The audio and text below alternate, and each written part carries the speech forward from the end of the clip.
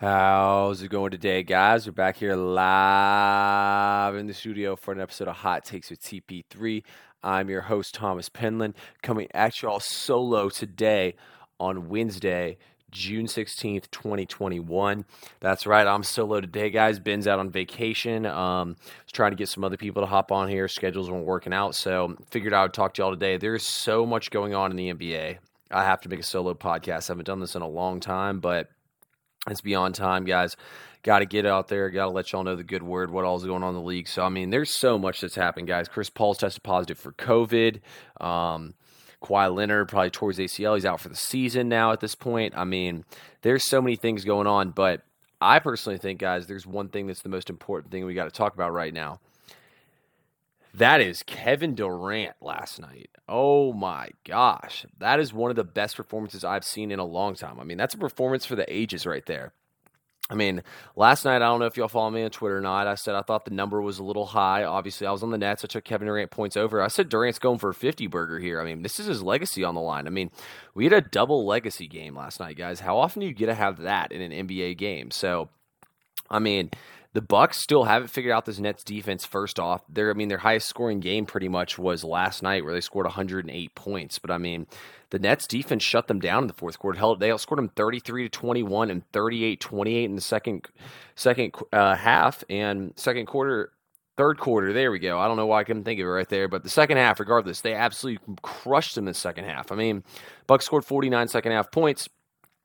The Nets scored 72. Or 71. I mean, that's an absolute ass whooping in the second half the Nets handed out. And look, I was sitting there with about 3 minutes to go in the third quarter. The Nets started to make a push and the crowd starts getting it. You look at the score and you're like, holy smokes, they're only down 12 points. Like, it felt like they should be down 20 points, but they're only down 12. The Bucks did not take advantage of what they had. I mean, there was a point where they, like, in the fourth quarter where Durant really started to ramp it up. I was like, okay, KD's going off. But there was a possession where Harden kind of dribbled the ball around. There was like 10 seconds left. He gave it to Blake Griffin. Blake was like, I don't want this. Handed it right back to him. Harden looked up, and he was like, shit, and just throws it at Durant. Durant chucks up a three from out of town. Drains it. I was like, all right, this is the Kevin Durant legacy game right here, guys. He came to freaking play. I mean, Jeff Green, too. How about that? I mean, this is how you win a game you have no business winning, guys, last night, is by exactly what happened. You had a role player and Jeff Green go off. He was 8 for 11, 7 for 8 from 3 for 27 points, plus 12, plus minus. Also, Landry Shamet played well, too. He had 9 points, plus 10, plus minus.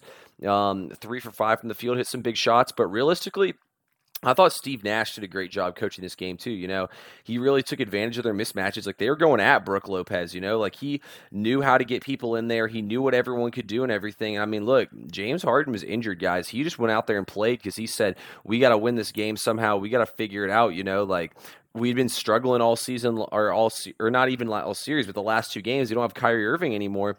We have to win this game here, and that's exactly what happened, is the Nets came out and did just that. I mean, Kevin Durant played an amazing game. This is a guy who a lot of people said can't do it without help. I mean, a lot of people hate on him for what he did with OKC. Look, I can't blame you if you hate him for that. I personally don't hate him. I can't blame him for doing it. You got to do what you can to win, but Kevin Durant really hadn't had a game like this. I mean, we've seen LeBron have games like this. We've seen MJ. We've seen every single great player, even Steph Curry, that game where he scored 42 off the bench. You know, I'm not even going to go off here and name LeBron's games. If you don't know LeBron's games and you haven't been watching the NBA for the last 10 years.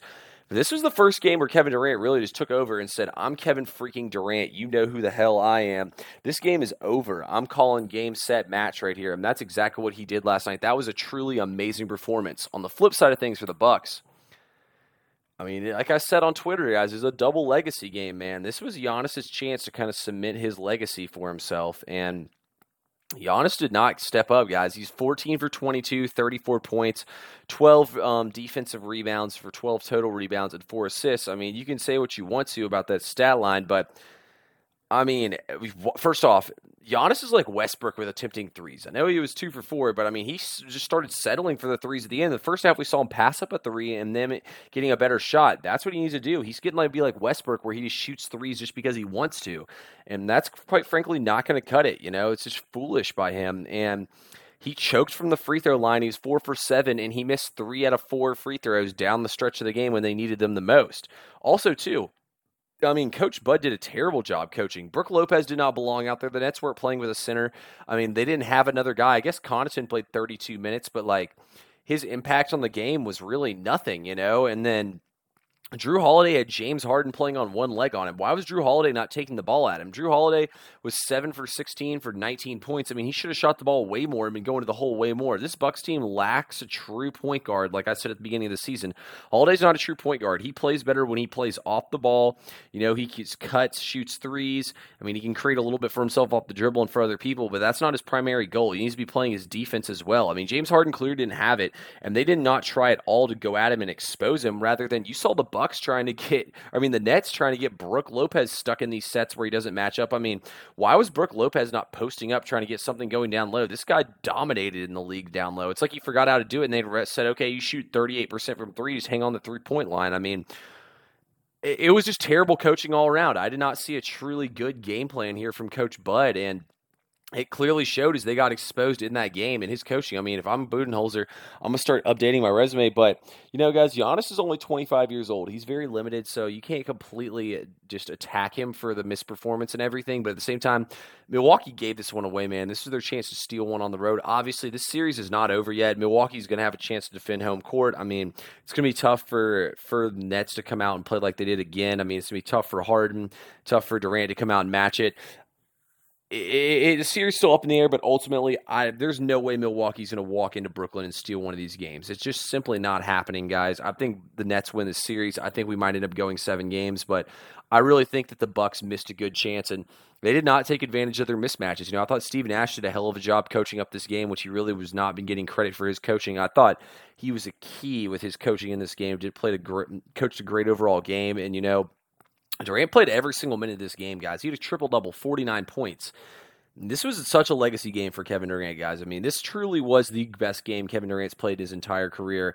And this game itself cements his legacy even more as one of the greatest players we will ever watch play this game. I mean, what a freaking game, man. How could you even watch that? I mean, that game was so good, I just monologued about it for you guys for 7 minutes. That's how good that was. That was one of the best games I've watched. That's one game I'll always remember what I was doing, where I was, what happened. I mean, that was one of the greatest games I've seen, guys, right there.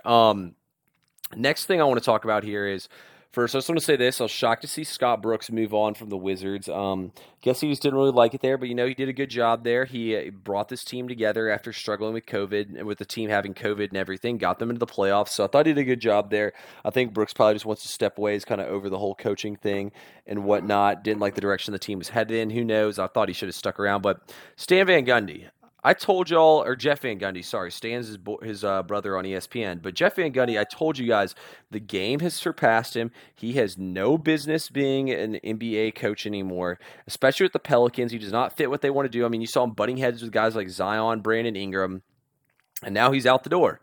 That was such a horrible hiring by them, and it showed. This team played terrible. They did not have a sense of team basketball. They looked lost out there. I mean, their roster wasn't exactly the greatest that he was handed, but still, I thought there's a lot of other coaches who did a lot more with what they had than he did here. So, dang, I mean, knew that was going to happen. It'd be interesting to see where they go to next. So they need a good young coach in there. He's good at developing talent and runs a high-powered offense. That's what this team needs.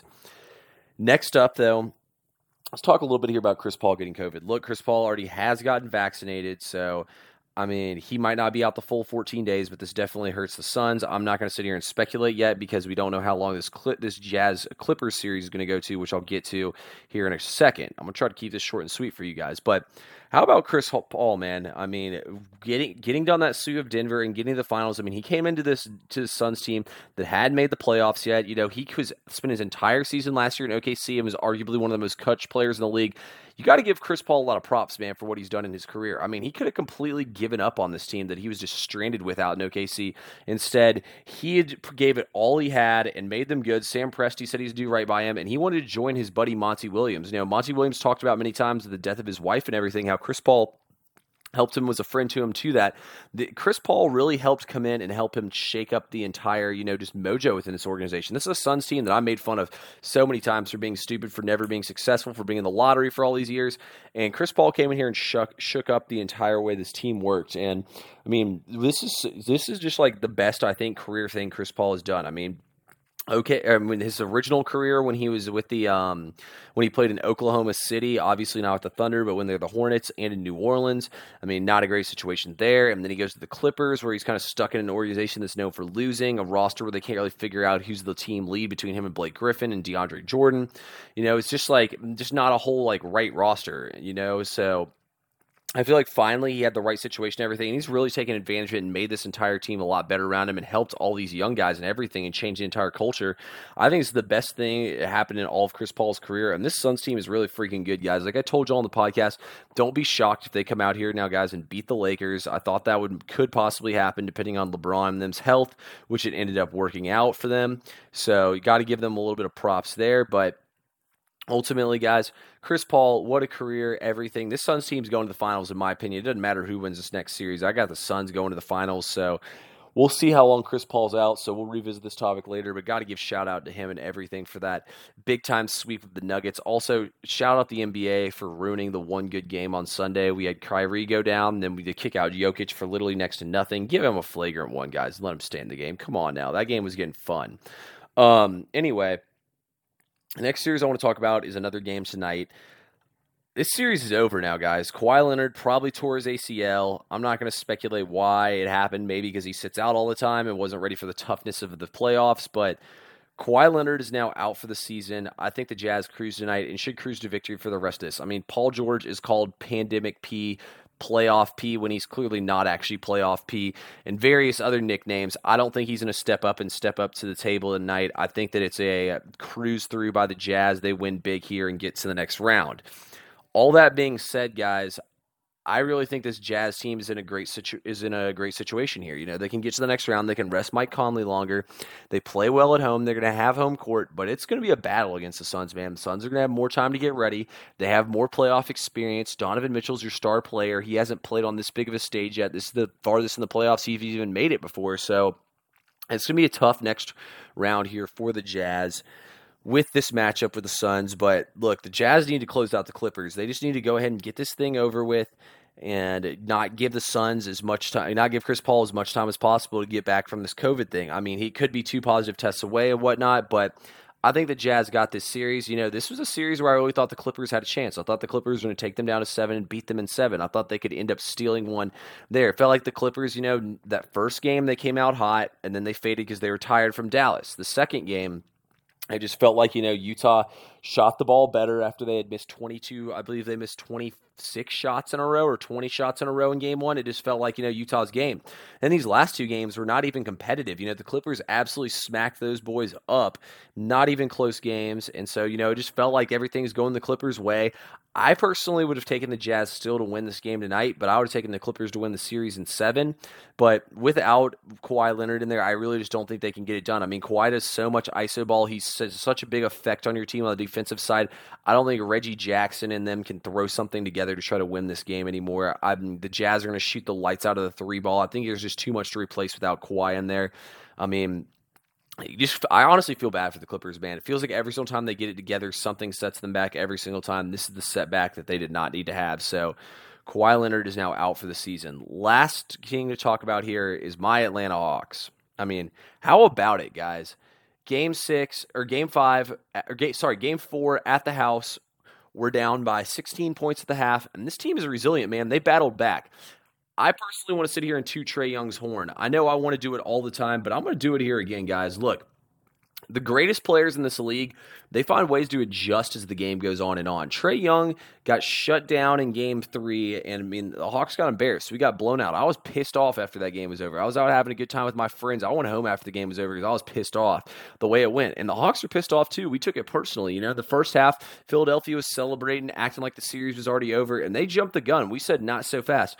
Look, Trae Young might have shot 8 for 26 to get 25 points. You can say, oh, that's terrible efficiency. He had 18 assists. He realized how much the defenses are reacting to him, and he tried to set the rest of the team up. Look, Bogey was 4 for 13 for 3, 9 for 24 from the floor. But he had some absolutely massive shots for 22 points. I mean, even Red Velvet, Kevin Huerter shot the ball well. I really like how Lou Williams comes in off the bench. I mean, he had a positive plus-minus. Same in Gallinari. It's kind of like they bring scoring and don't care, and they're veterans with playoff experience. This Hawks team keeps growing and growing and getting better. Look, guys, I said the Hawks would lose this series in 6. I still am going to stand by that. I think we go out in 6, but the Hawks learned a lot of valuable stuff from this playoffs that they can carry on to the next level. From the flip side of things, from Philly, look, give me a break, Embiid. Embiid doesn't say anything about his knee hurting him. Then the one game he gets shut down, oh, his knee hurts. He's tired. He has injuries. I mean, it just feels like an excuse at this point, Embiid. Capella was pissed off you took his spot on the second All-NBA defensive team, and he shut your ass down. 4 for 20 in the game, 0 for 12 in the second half. They absolutely embarrassed Embiid. Now, I expect the Sixers to bounce back and smack us tonight at the house. I think they'll win in a tight one in Atlanta in Game 6. I think the series ends there, but unless Embiid injury is worse than I think it is, the Hawks can still win the series, obviously, if he is, but I really want to harp on Ben Simmons here, guys. How the hell are you going to pay that much money to a guy who doesn't even attempt a shot in the fourth quarter? Even Doc Rivers said that he liked the game plan and the execution by Ben Simmons. Ben Simmons ultimately is the guy who will hold this team back. If Embiid could stay healthy, you could go ahead and get rid of Simmons and build the rest of the team around him, but there's going to be a lot of teams, such as the Bucks and the 76ers, who look back on the trades in the offseason they had and think about what they could have done. Like the 76ers should have traded for James Harden. The Bucks definitely should have traded for Chris Paul or for James Harden. Said they went for Holiday. You know, like these teams could have completely changed the way their entire season would have gone. Ultimately, though, I think that we're going to end up seeing Jazz Suns, and we'll see 76ers meeting up with the Nets in the conference finals. It's going to be fun to watch both these series play out, but ultimately I think we're on a crash course to a Suns-Nets NBA Finals. So it's going to be fun to see how everything plays out, guys. These have been a great NBA Finals. It's so much better than the bubble, and it's so great having fans back in the stands. I'm loving all this NBA playoffs. But y'all get at me on Twitter at TP3Bets or on Instagram also at TP3Bets. Let me know what y'all are thinking. Tell me you hate my takes. Tell me you love them. Give me some ideas you guys got. I'd love to hear what you guys have to say. Been on an absolute heater lately betting. So follow those picks and let me take y'all to the promised land. I appreciate all y'all and hope y'all have a good day and enjoy these games.